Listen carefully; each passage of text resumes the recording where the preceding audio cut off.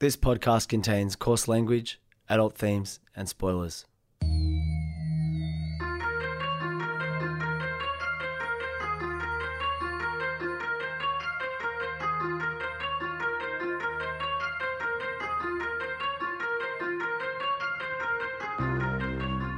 My name's Peach, and for the past couple of years I've been helping my friend Shag overcome his childhood aversions to everyday foods in the podcast Fussy Eater.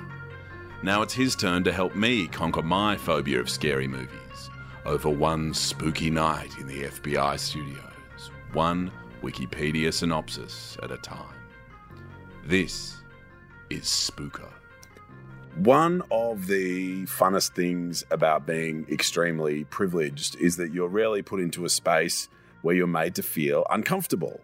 And it's a really good way for privileged, white, well-educated people to sort of understand what it must be like for the commanding majority of people in the world who don't enjoy the monstrous privileges Shag and I enjoy. And one of the more confronting ones at the moment happened at our local bakery that I love so much and is like a great joy. And they engaged with a local ceramicist, this amazing artist, to make some mugs. And you know the current trend in mugs is you have your very high quality clay that's often Japanese or Japanese style, and you sort of half glaze it with a thick glaze that sort of oozes down the side. It's very attractive. So they had a set of mugs like that and a set of mugs with very anatomically correct breasts as part of the edge of the mug. And this is a very progressive bakery that's very forward about being available to the entire diverse spectrum of people in the world. And I was like, that mug is not for me. That is a mug that is designed to make me feel weird and awkward. And I am going to buy a mug to support this bakery, but it's not going to be that mug because that is not for me. And that not for me element happens so rarely to people with privileges like ours that, Shag, I wanted to jump to a second example.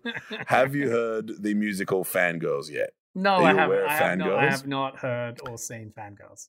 So Al and I went to see Fangirls at the Opera House the other week. I was the oldest and most like vanilla, boring, straight white dude in the audience, and people were going wild. And I was like, this is so much fun. And I am not a part of the scene that is enjoying this, but I could see how fun it is. And so I'm sort of enjoying trying to check my privilege as often as possible. And as I sit here playing survivalist horror in the back of the car, as my laptop ticks down to 91% now as we try to record an earth-shatteringly good episode. I love how you can't watch horror films and yet you can do things like record a podcast in the dead of night in the back of a car in a very rural place in Australia where I can see out the windows behind you and there are no street lights. It is just pitch black. I'm amazed you can do that, but yet you can't watch a horror film. But yes, I do want this episode to be earth-shatteringly good. And here's why. I do think... You just are a bit of a perfectionist and hold yourself to high standards? There is that. But also, you know, your experiences of confronting things within yourself. Like, one of the reasons I love horror so much is that it is a confronting genre. It tries to... elicit a response. Very powerfully elicit a response. And sometimes that response is unexpected. I had a wild response that challenged my beliefs when I was watching a particular film. So let me tell you this story. I was on a flight between Melbourne to Sydney for work. For people who don't know that route, it's sort of, you've got time to sort of watch a film in that time. And I was watching a film on my phone and I had this moment where, and I know we've joked in the past about films being boring, and by and large, films are boring. Films are far too long, and there are better uses of my time. But I had this moment watching this film, and I wrote it down in my phone because I was like, this thought popped into my head, and I have to write this down. Films are magical. Like, it's such a banal fucking thing to say. But every now and then, you're in the right moment to be completely transported to another world. And on this flight between Melbourne and Sydney, I saw this film that created out of nothing. Like it doesn't seem like an expensively made film. I guess we'll probably find out soon. Yeah, let's go. But it created this entirely new world. And then made me consider, like as all good horror films do, made me consider my own mortality by the end of it. And so I had to go and immediately, as a fucking elder millennial as we are, go straight onto social media and just write generally, everybody, I just had a mind-blowing experience. I saw this film. I saw it on a phone, like the worst possible place you could see a film. And I saw it on a phone, on a plane, and it feels kind of life-changing. I think everybody should see it. I expected either nothing, because generally people are like, fuck off, I don't care. Or I expected people to be like, oh, that sounds cool, whatever. What I didn't expect is 3 people reach out and be like, hey, do you know that Mark from uni made the score to that film? I went to art school many years ago. The cool thing about art school is everybody went off to do really weird, interesting, creative things in their lives. One of those people is Mark Bradshaw. He's now a film score. I'll get the correct terminology. A film composer based in the UK. And he joins us on the pod right now. Mark Bradshaw, welcome. Hey guys, thanks for having me.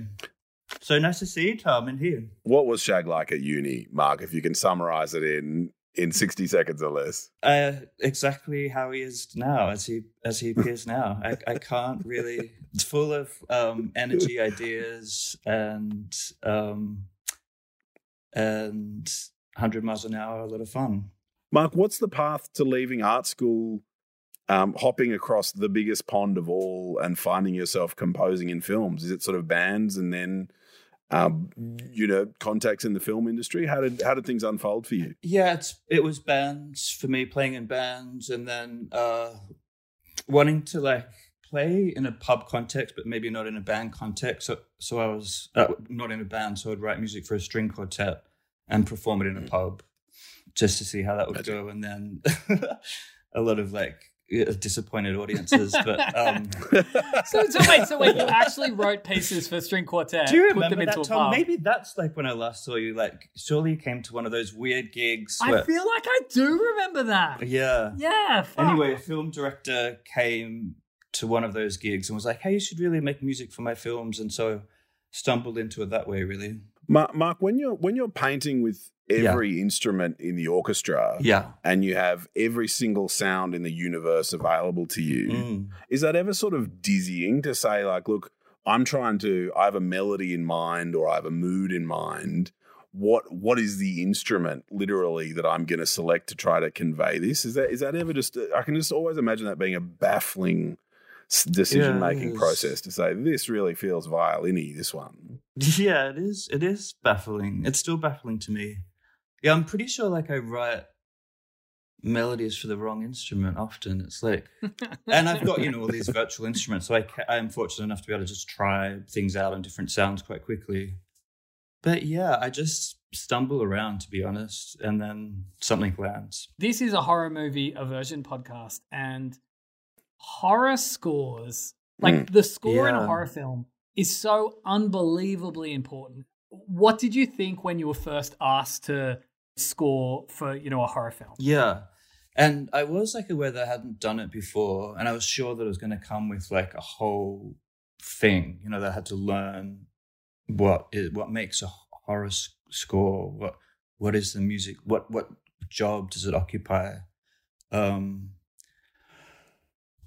And the film, so You Won't Be Alone, was pitched to me as a horror, and in those early conversations leading up to me getting the job, horror came up a lot. But I've got to be honest, when I started working on it, and when I started getting scenes and having conversations with Goran, the director, I sort of forgot that it was a horror film. And it wasn't until like it came out and the promotion material came out and I started reading about this finished film that I remembered, oh yeah, this is a horror film. And, Goran did also ask, that for the music not to be like traditionally horror, and I don't know if you noticed that, Tom, but like hugely. So I started off really making music that sounds very different to what's in there now. And Goran had this brilliant idea to like try and shift it to be more like something that, would really work. And his sense was that I should stop kind of scoring to the scene, stop watching the film. And he gave me like 4 paragraphs, little stories, setups for stories that seemed like completely unrelated to the film, but kind of tangentially exploring bigger themes in the film. And he asked me to write music based on those paragraphs. One of the little story setups was like a couple in love on a spaceship, landing on this like unknown planet and discovering all these new things together, that kind of thing. And that like led to a bunch of the music that's in there. So that was pretty like freeform, you know what I mean? It wasn't like about teeing up musical events to happen in specific moments within scenes to create a scary effect. Peach, just so you know, there are no people landing in a spaceship in a foreign planet. No. Like, it's not. No, that is not the film. But that is the film. There is another. But one it of is that, the right? film. Yeah. That's the thing. So look, you mentioned Goran Stolevski. He's an Australian Macedonian director. This was his debut, which is insane. Yeah. It premiered at Sundance, which we know for a debut film is pretty amazing, especially for an Australian film. I'm just going to go out there and say I reckon this is the best Australian horror film since The Babadook. But like The Babadook, it's so much more than a horror film, like Mark just said. So Peach, today we are watching the 2022 horror folk coming of age spaceship Australian Macedonian production. You Won't Be Alone. Oh, I have such a bad spokesperson for this movie. They've already sold it, Mark. You're all right. Okay, cool. You're all right. Let's do it.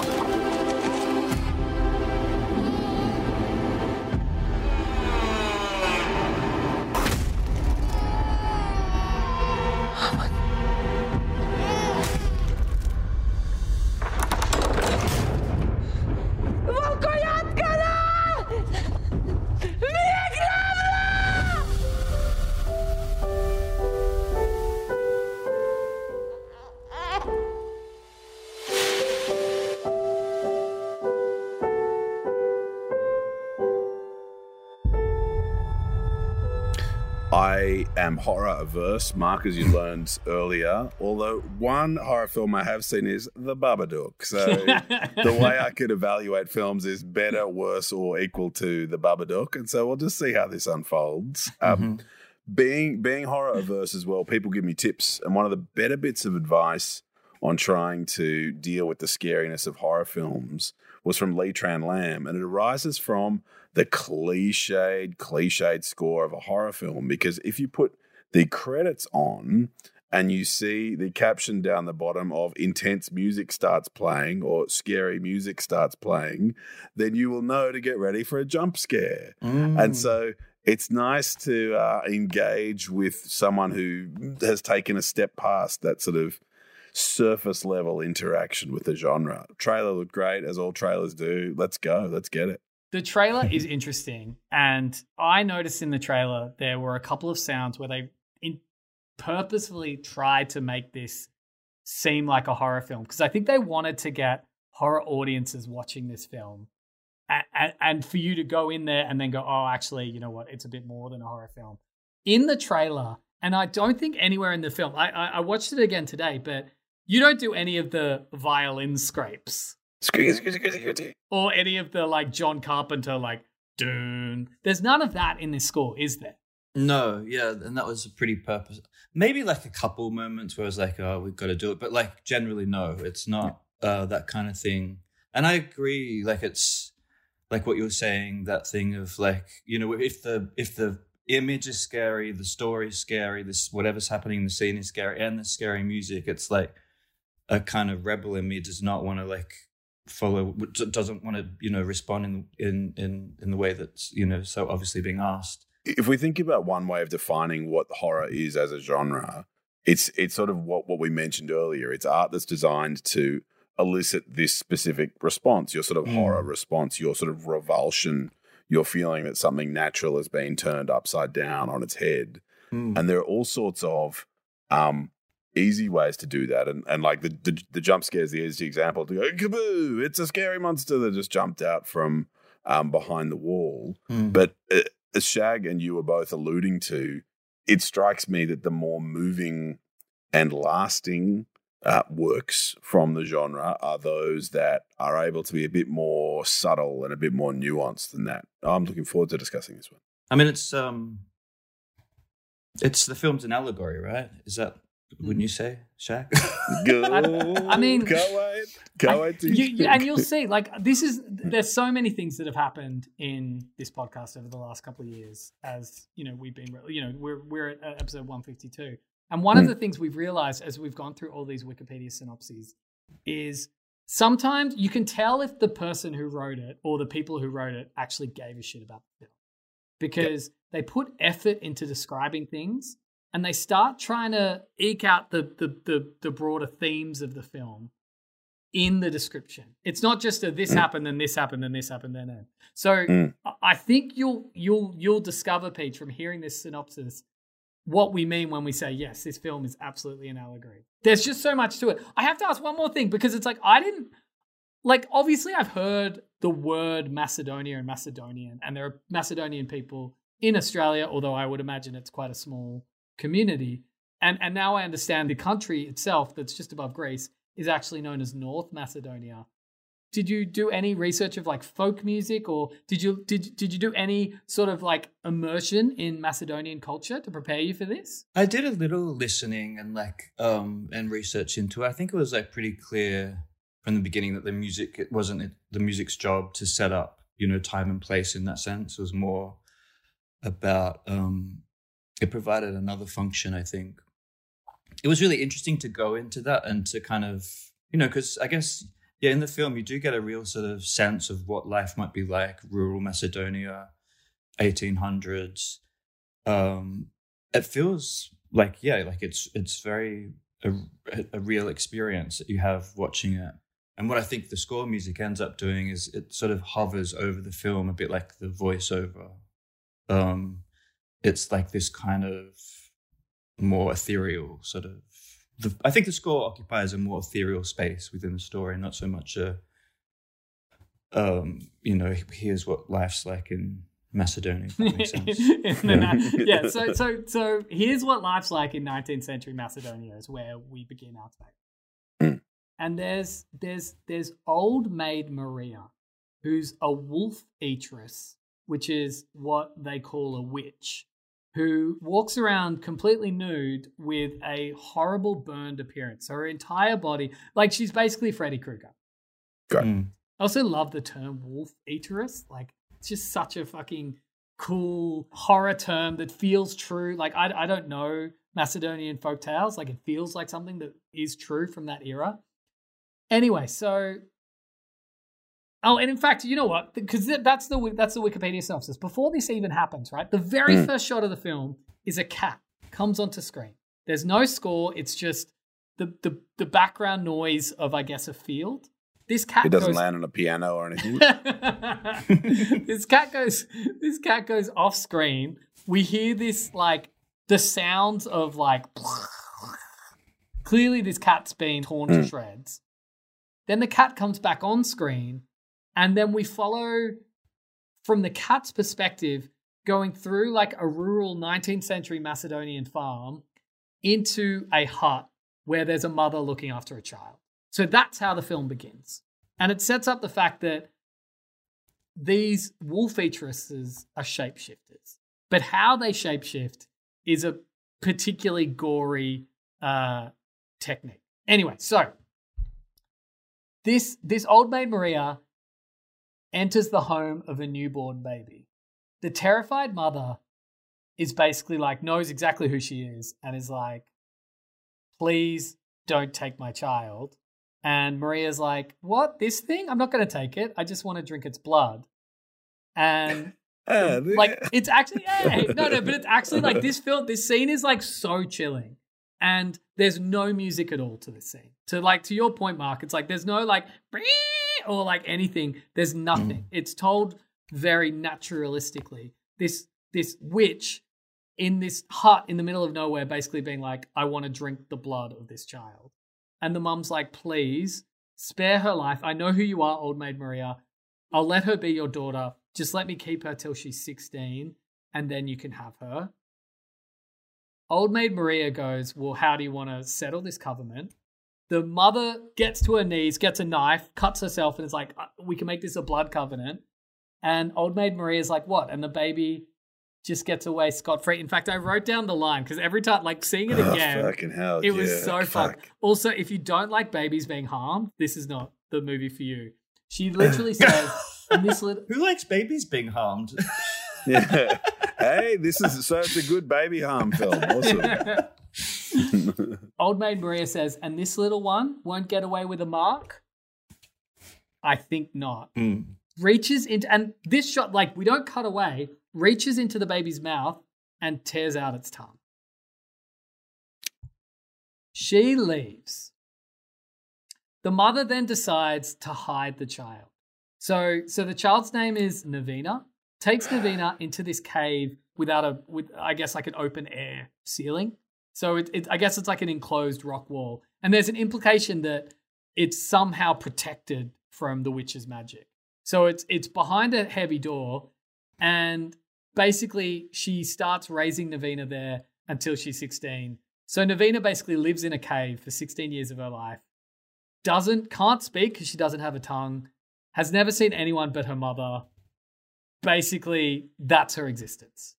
And this is where I think there's a piano theme that you wrote for this film, which I think is gorgeous and shows up at a few key moments. And I think the first moment it appears is when we have a bit of a montage of her in this cave. And it's how she reacts to rolling around in the leaves or to, I guess, snow coming, or like rain or snow coming through and her just reacting to it. It almost feels like your score and the music you made, to your point about it being ethereal, it feels like in this film, the score represents wonder and human wonder. Is that kind of true? Yeah, definitely. Yeah, because like after that, what you've just described, like the story then goes into like, it's then above ground and her experience, her having first experiences from that point on, right? And I think the music is underlining that. I suppose it's like experiencing things for the first time, and I kind of saw it as like being a student in life, and like the tiniest of things can just can be a wonder, and it's a pretty unexpected thing to receive in a film like this, I think, And this is what I mean. Like, horror is the best genre, right? Like the fact that it can do this, and this film does not scrimp on the baby hurting or the entrail gouging, as you're going to see really soon. So on Navina's 16th birthday, Old Maid Maria arrives in the form of an eagle. The mother chases the bird out of sight behind this rock. There's a lot of off-screen eviscerating in this film. Yeah, okay.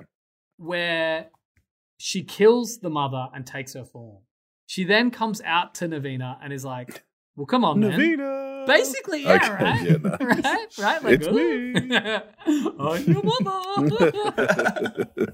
It's like the opposite of that. She's like she's just completely deadpan, right? When that's how you know it's like something's happened. She's horrible. I mean, she's a bitch from that point. She's like, yeah. She's a massive bitch. And you realize what, like, there's so much depth to this film. But anyway, yeah, so basically, Old Maid Maria, as Navina's mom, comes out and she's like, come on. And so Navina goes outside, and for the first time in her life, like, I was trying to think about what I could compare this scene to, but I think this film's already been quite horrific, right? Like, this witch comes and is basically like, you have no choice, I'm going to take this baby. And this mutilated child. Right, this mutilated child. And then this child basically lives 16 years with stone walls around her, with no companions, with nothing. Like, again, it's like this horrible experience. And all of a sudden, this witch comes along, kills her mum, takes her outside. And for the first time in her life, she experiences the world. And she's both incredibly scared, but also there's this element of like, fuck, like, what is all this stuff? There's a really great Bluey episode where Bluey's dad, where Bluey's like, what do you mean when you said I wasn't born yesterday? So he pretends he was born yesterday. And he's like, what is fridge? And what is that hot ball in the sun? And it's like that. She approaches the world with absolute wonder. So outside the cave, Old Maid Maria kills a donkey, then scratches Navina's chest and spits the donkey's blood onto her before burning her wound with fire. She explains that this is her spit. Witches can only have one of these in their life. It's a little bit video gamey that they have one move that they could do once in their life. But she can spit once and that creates another witch. And so she's now turned Navina into a witch like her. The only thing that changes with Navina is that she now has retractable claws and she has a sort of fleshy hole in her chest that she can open up that is revealed pretty soon to be how they shapeshift. Because Old Maid Maria then pulls guts out of this cavity in her chest and then transforms back into it's a very gory film. I mean, like it's funny how beautiful and life-affirming this film is, but also how like brutal and unflinching this film is. Were you surprised by the gore or the gory moments in it, Mark, when you were going through the script? Yeah, like yes and no. And then what else is kind of surprising about it is how sort of everyday the gory elements are. Like, I mean, when you first see it, it's like, whoa, that's pretty intense. But yeah, it's about halfway through the film. It's like, oh yeah, this is just the world. This is how things roll. And there's not too much fuss made about, like, it just happens. It just happens in the same way that like other things happen in the film. It's not a transgression in itself. Yeah. But yeah, it's got its gore for sure. So Navina, not understanding what has happened, believes the witch is still her mother. And so the film has like a couple of techniques. So it has Mark's score, which is not like I don't think it's subtle. It's amazing how it kind of it stands out because it's not always there. And when it happens, you notice it. That must be the case of the fact that you weren't writing to the film, you were writing to these passages, right? Yeah, those paragraphs that I was describing, and then it was like Goran would take these pieces that I wrote and just try them in different places in the film, and just to see how it would work. So it's not surprising that sometimes it's just like the piece of music might just stand out in a way that score music doesn't usually, And there's this voiceover running through it all as well. I think the voiceover and the music sort of like it sticks out. It's not sort of under the film, but on top of it, if that makes sense. Yeah, because remember, this is Navina's internal monologue because she can't speak, but she also doesn't understand what happens. So she calls the witch. She knows now that she's a witch, and she doesn't quite understand that the witch consumed her mother. And she's basically just following Old Maid Maria all around. She's confronted by this shepherd who comes out of nowhere. Old Maid Maria kills the shepherd, who clearly is like, Navina's a bit of a babe. And it's pretty clear from the onset that 19th century Macedonia is a very predatory and difficult place, and especially difficult for women. There's definitely a feminist undercurrent to the film. Yeah, totally. And I think I really got that, like when I watched it sort of for the first time as a finished thing, I was like, that came through really strong. And I thought about that the most afterwards. And like the fact that she can shape shift between, male and female, have that experience of what it's like to be a male, the armor that gender is and the privileges it can afford and that kind of thing, having that experience for the first time after being repressed as a woman and beaten about and that kind of thing. I thought that was, really powerful for sure. So sorry, you're going chronological. I'm just kind of jumping over. No, but I love this. I love this. I'm about it. Like, but this is also this film, right? This film is not a chronological. Yeah, like, I mean, it is, but yeah, it jumps about. It really does jump about. Yeah. So Old Maid Maria kills the shepherd and it's basically like, humans are going to want to kill you. You're a witch now. You're not one of them. We need to fend for ourselves. She tries to teach her to catch and kill rabbits and fish because by drinking their blood, it gives the witches power. But Navina would rather play with the creatures. And Maria, disgusted, is like, fuck this. You can go fend for yourself. And they go into the forest. Navina watches Maria kill a fox, put its guts into her, shapeshift into a fox, and then run away, leaving Navina, who has never really lived in the outside world, who has only followed this woman, has never been taught the ways of the world, has never been taught how to live, is now all a the ways witch. of the witch. Basically, Yeah. is now just like fending for herself. Anyway, she comes across a village where we see a young woman, Bosilka, who's played by Noomi Rapace, who you might remember from Lamb, and also the girl with the dragon tattoos films. Basika, and like, again, this is like feminism, but also how fucked is like 19th century Macedonian culture or 19th century, rural serfdom in any country. She is on the side of a fence, holding onto both bars, standing up, giving birth, while two, I guess, women from the farm are acting as midwives, one of which is like, it's been 2 hours, for fuck's sake. Like, it's literally like, guys, like tapping the old watch. Oh, God.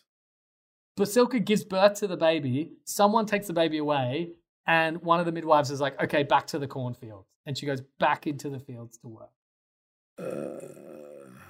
So shortly afterwards, Navina explores the village, hears the baby crying, finds it in a crib in the barn. Basilka's like, what the fuck, get away from my baby. Navina, not really understanding how her claws and her body works, kills Basilka, but then is like, hang on, I can assume your form. So takes Basilka, opens Basilka's chest, takes her guts, puts them into the cavity in her chest, and becomes this woman in the village. And to what Mark was alluding to before, what you start to realize about this film is through the eyes of Navina, we don't see her journey. We see all these different journeys of people through these different interconnecting villages. So Navina, who is still mute, assumes Basilka's life. And this helps them because they're like, something's happened to her. Obviously it's Basilka, but she's, she clearly can't talk anymore. Her family believe that she's gone mad, but Navina slowly learns how to live as a human, how to cook and wash, how to communicate non-verbally, and the differences in how men and women treat her. All the while, Maria watches from afar. Why doesn't she have a tongue when she shapeshifts into someone who does have a tongue?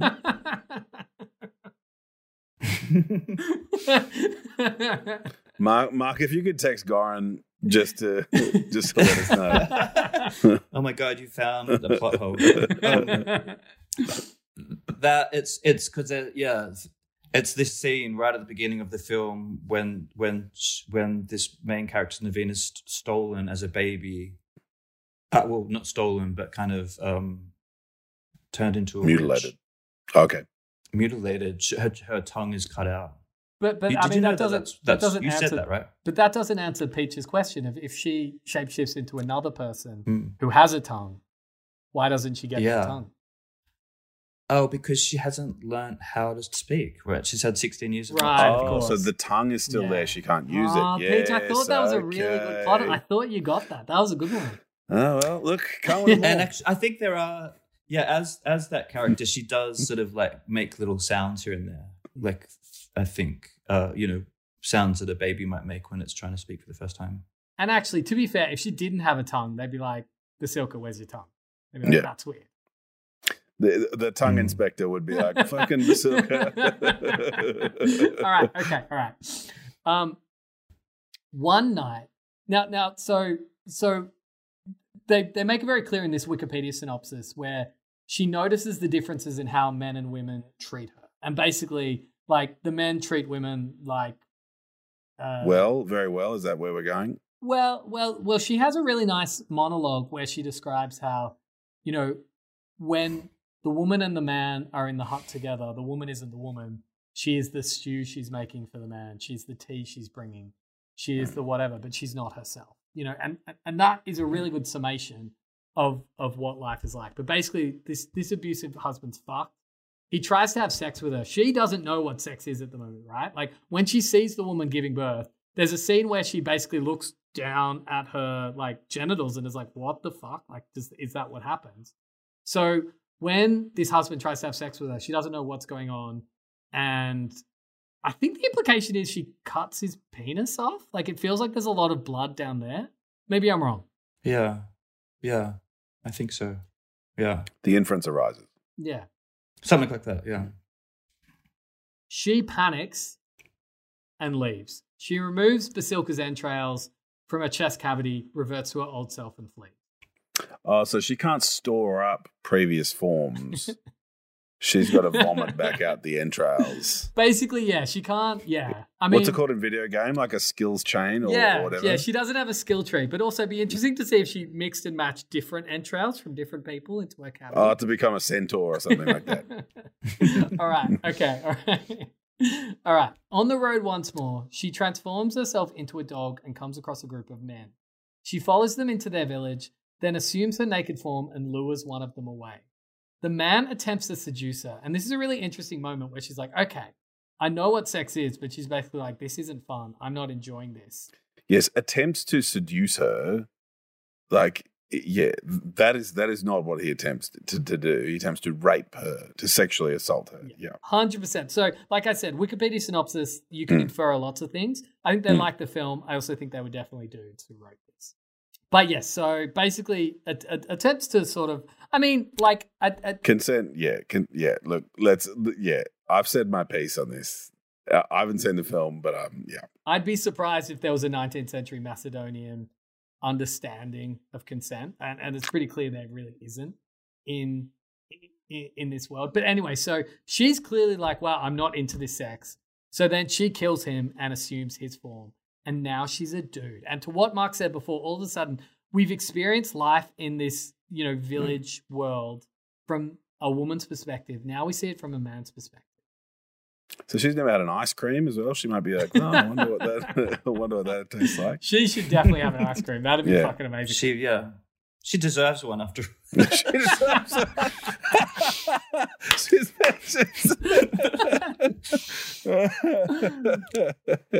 In a way, when she's a dog, that's a sort of ice cream moment because she gets to watch these boys masturbate. Like she follows these boys. They're kind of going off into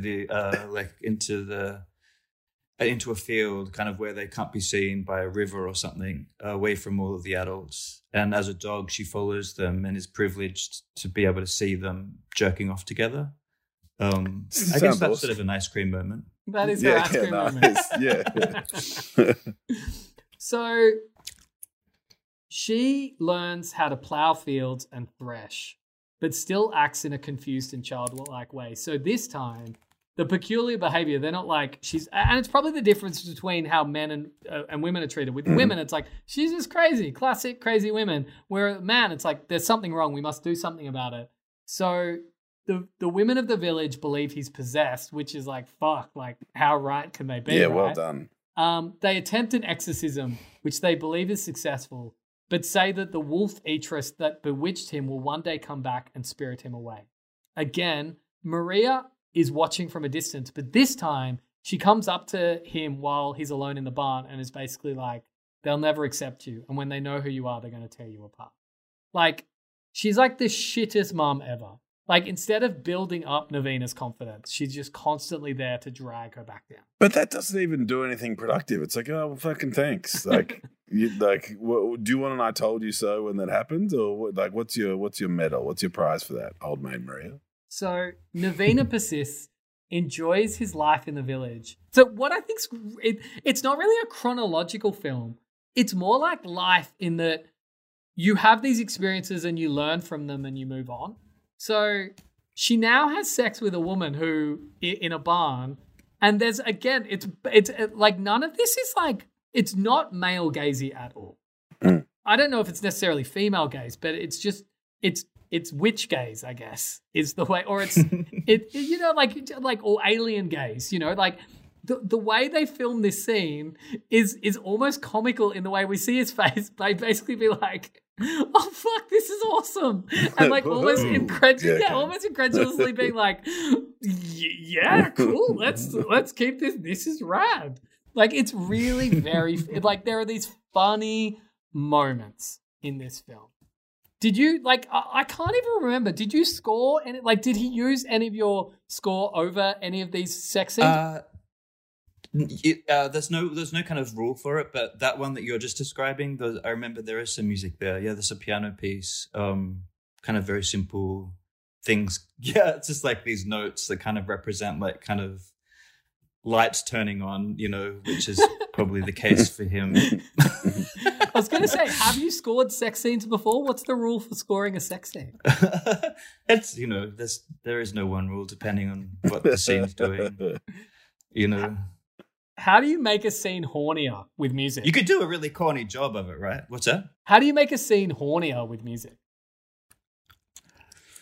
I've never had that request. That'd be a good brief. Look, it's a good movie, but it's not a great movie. Mark, we need your help. They don't score porn films anymore, but they did, in the 70s. Like that would be a cool gig. So, as this happens, Navina keeps having these really beautiful monologues where she's basically relaying what it's like approaching the world for the first time, right? And one of the things she talks about is, I think they call it eye water in the film. Mm. She notices that a lot of the women cry, but she's never been able to cry. But once she's a man, he goes to a mountain range on a walk and discovers the body of a dying girl who has fallen off a cliff. And crying for the first time, immediately sheds her male form and assumes that of the little girl, leaving only the man's blood-stained clothes behind. And then basically integrates... Doesn't he leave his organs behind as well? Sorry, doesn't Navina leave his organs behind No. So it's at some point, I don't think they really say... Like, I think there's like a throwaway line, but basically by assuming the form, the body is witched away. Okay. Yep. Look. Sorry. No. It's a little bit witch ex machina, but I mean, you've got to give them something. Yes. So, I think this is probably the moment in the film where I wrote down, films are magical, because she now goes back to this mother who thought she'd lost her child and was like, never run away again. I told you how dangerous the rocks are. And then lives her life as a child. Amazing. And she has this monologue where she's like, I never knew it could be like this. This is a place where there's your score. Tell me about scoring the moment of her childhood and discovering how amazing it is to be a child and be with family and be with friends. Yeah, I love that bit too. I found that really moving as well. Again, though, like I didn't actually score specifically to that. But he was like, imagine there's a sheep and a horse and they meet for the first time. Yeah. There you are in 1960s swinging London, and there's like I did the score in lockdown as well, so I had to think about like I couldn't work with lots of musicians, and and I had to be economical, but I knew that it would be nice to have sort of a kind of some moments that feel orchestral and getting them to be as simple and as they could be, but still be lush and something that would have that sort of quality. And I think this scene that you're describing when she's the young girl for the first time, that they use that kind of orchestral piece that maybe comes up a couple times in the film. But yeah, it was just like, I think I was still on like, how to express wonderment. That was my brief. As simply as I can, with innocence and without tricks, and just like, that's what I remember. Yeah. This podcast does many things, and it is an exposure therapy podcast. It is entertainment, obviously, as all podcasts are. But in a small way, I just need to amplify this film because it is so utterly amazing. And it has these moments, because to your point there, it's not a complex film, but it is a film with incredible depth. So you can watch this film and really understand what's going on, but it will stay with you for a long time. But anyway, so she's been a woman, she's been a man, but now she's a child, and she's just having a great time. And she even starts to notice this boy who also seems to be mute, and they start having clearly a little bit of a friendship. Anyway, so one night she and the other children ask, the elders of the village to tell them a local legend. And somebody mentions, tell us the legend of Old Maid Maria, which is pretty wild for Navina to just be like, oh, crazy. Sounds crazy. Yeah, let's hear that one. But also, she doesn't know Maria's backstory. She knows Old Maid Maria, but she doesn't know her backstory. So anyway, so they tell the backstory, and this is wild. So centuries ago, Maria, aging and unmarried, happened across a witch or a wolf eateress in her grain silo. And the scene again, you forget this is a horror film until she opens this dark door and there's this naked witch with blood streaming down her mouth, clearly gnawing on an animal and looking up at her from the dark. And then she just walks out the door, and Maria follows, and she's like, please find me a husband. I want to have a child. Find me a husband. The woman initially resists, but then turns around, scratches her, and then spits blood on her. Now, if you remember, that's the first part. But that's not the whole thing, right? Because you need fire to finish the battle. So she's not a witch yet, right? Anyway, so later, Maria's approached by a man who offers his son's hand in marriage. When we say later, sorry, this is 400 years ago. So this is slightly later than 400 years ago, but still. So this is 399 years ago. Right.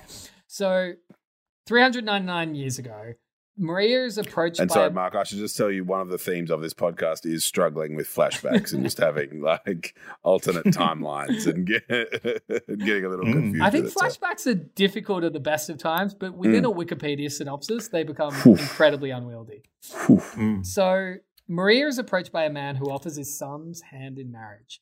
She accepts, but upon arriving in his home, it's so, this is so fucked. Discovers that the son is dying of disease and is basically comatose. She is made to have sex with effectively his corpse because that man's mother doesn't want him to die a virgin.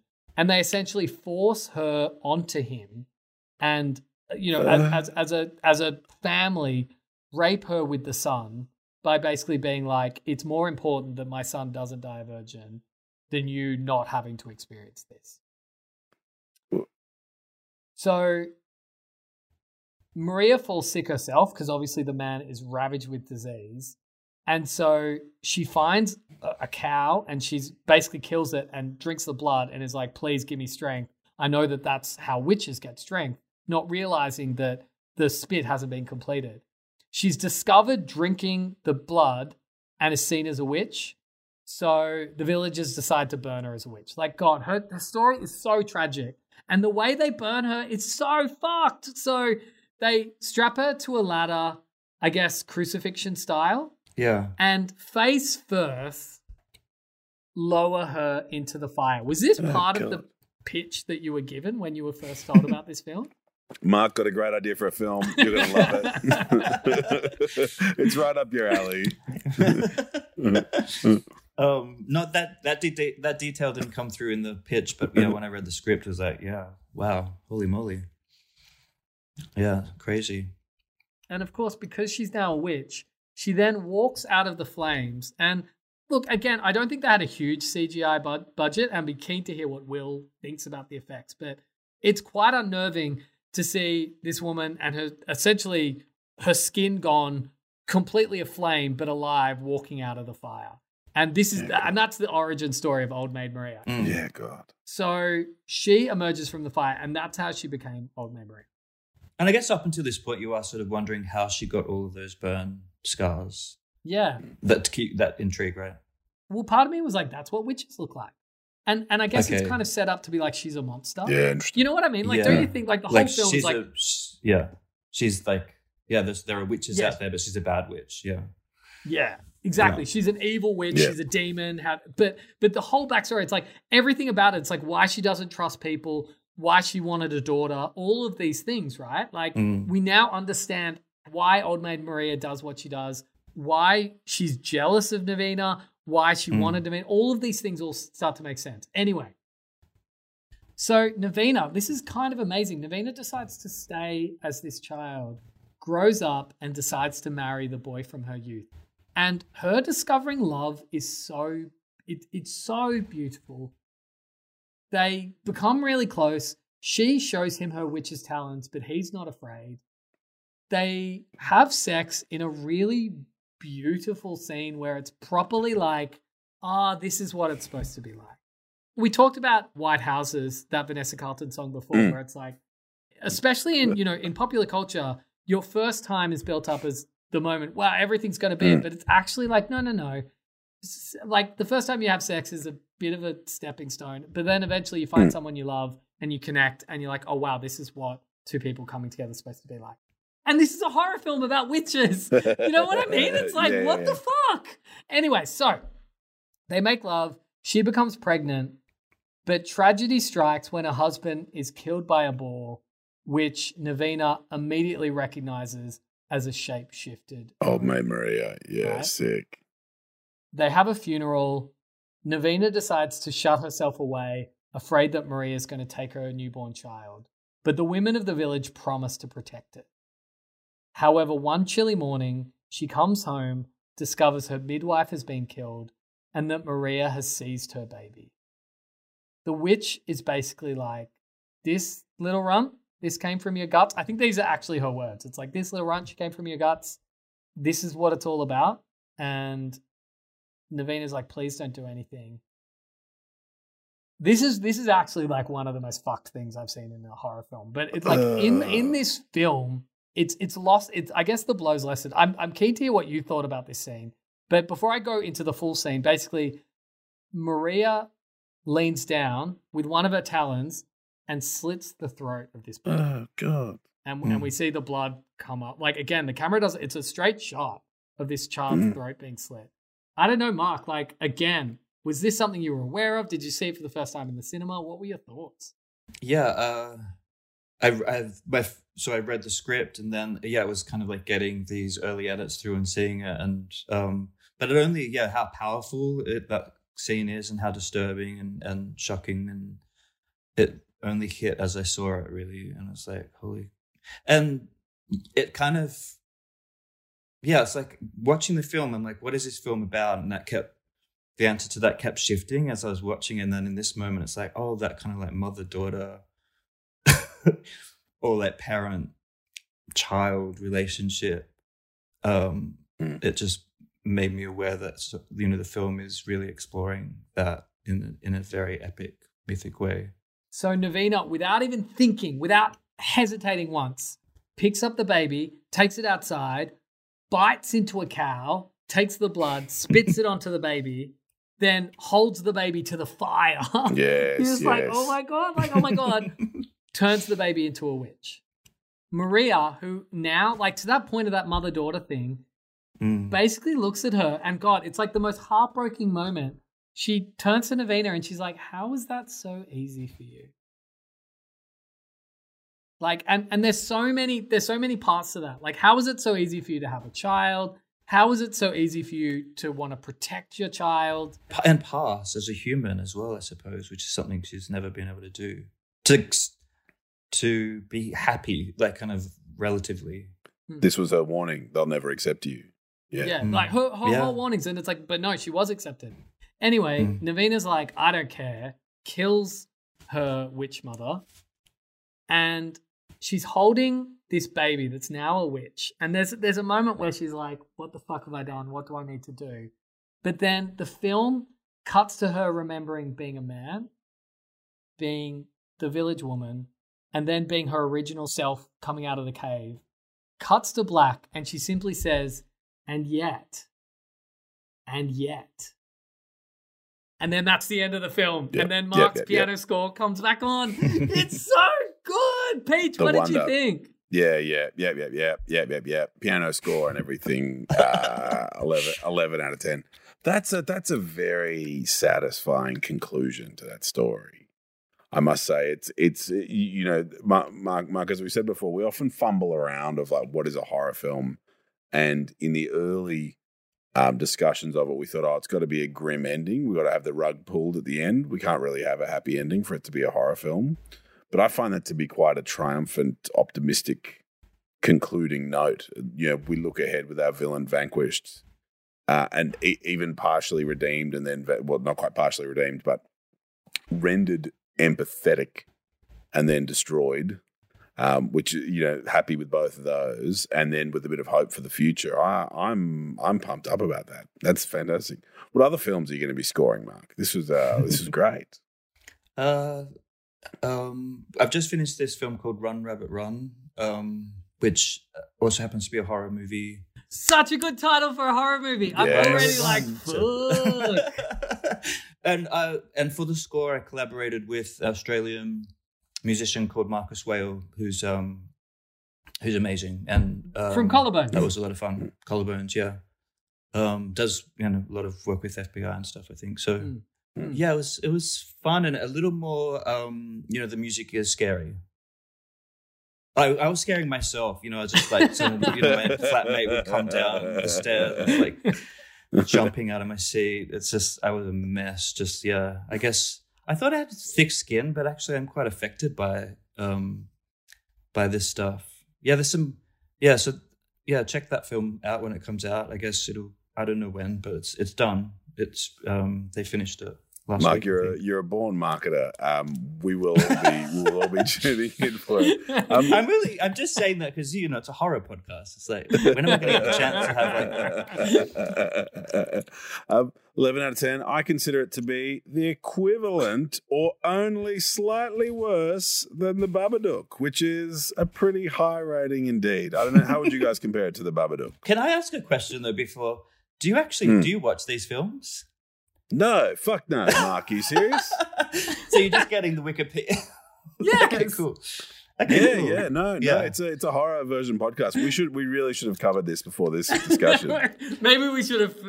I get that. I just wondered if you then go back and be like, okay, I give it a level, I'm going to watch it. No. Okay, cool. Except for The Babadook, which was sick. That said, though, slightly better than this film. That said, though, if you are listening to this and you are on Peach's journey, this is a film that I think you should start your journey with. It is gory, it is chilling, but it's also so beautiful, and it will make you appreciate your life. Mark, thank you so much for joining us on Spooko. Pleasure, guys. Thanks for having me. It's been fun. Thank you, Mark. Good fun. And Run, Rabbit, Run coming in future sometime. Oh, who am I? I don't think I've ever done that before in my life. Anyway, whatever. You've sold out, Mark. Yeah. And yet. This was recorded at FBI Studios. Please like, subscribe, and follow wherever you can and as much as you can. And Resh's, what's up?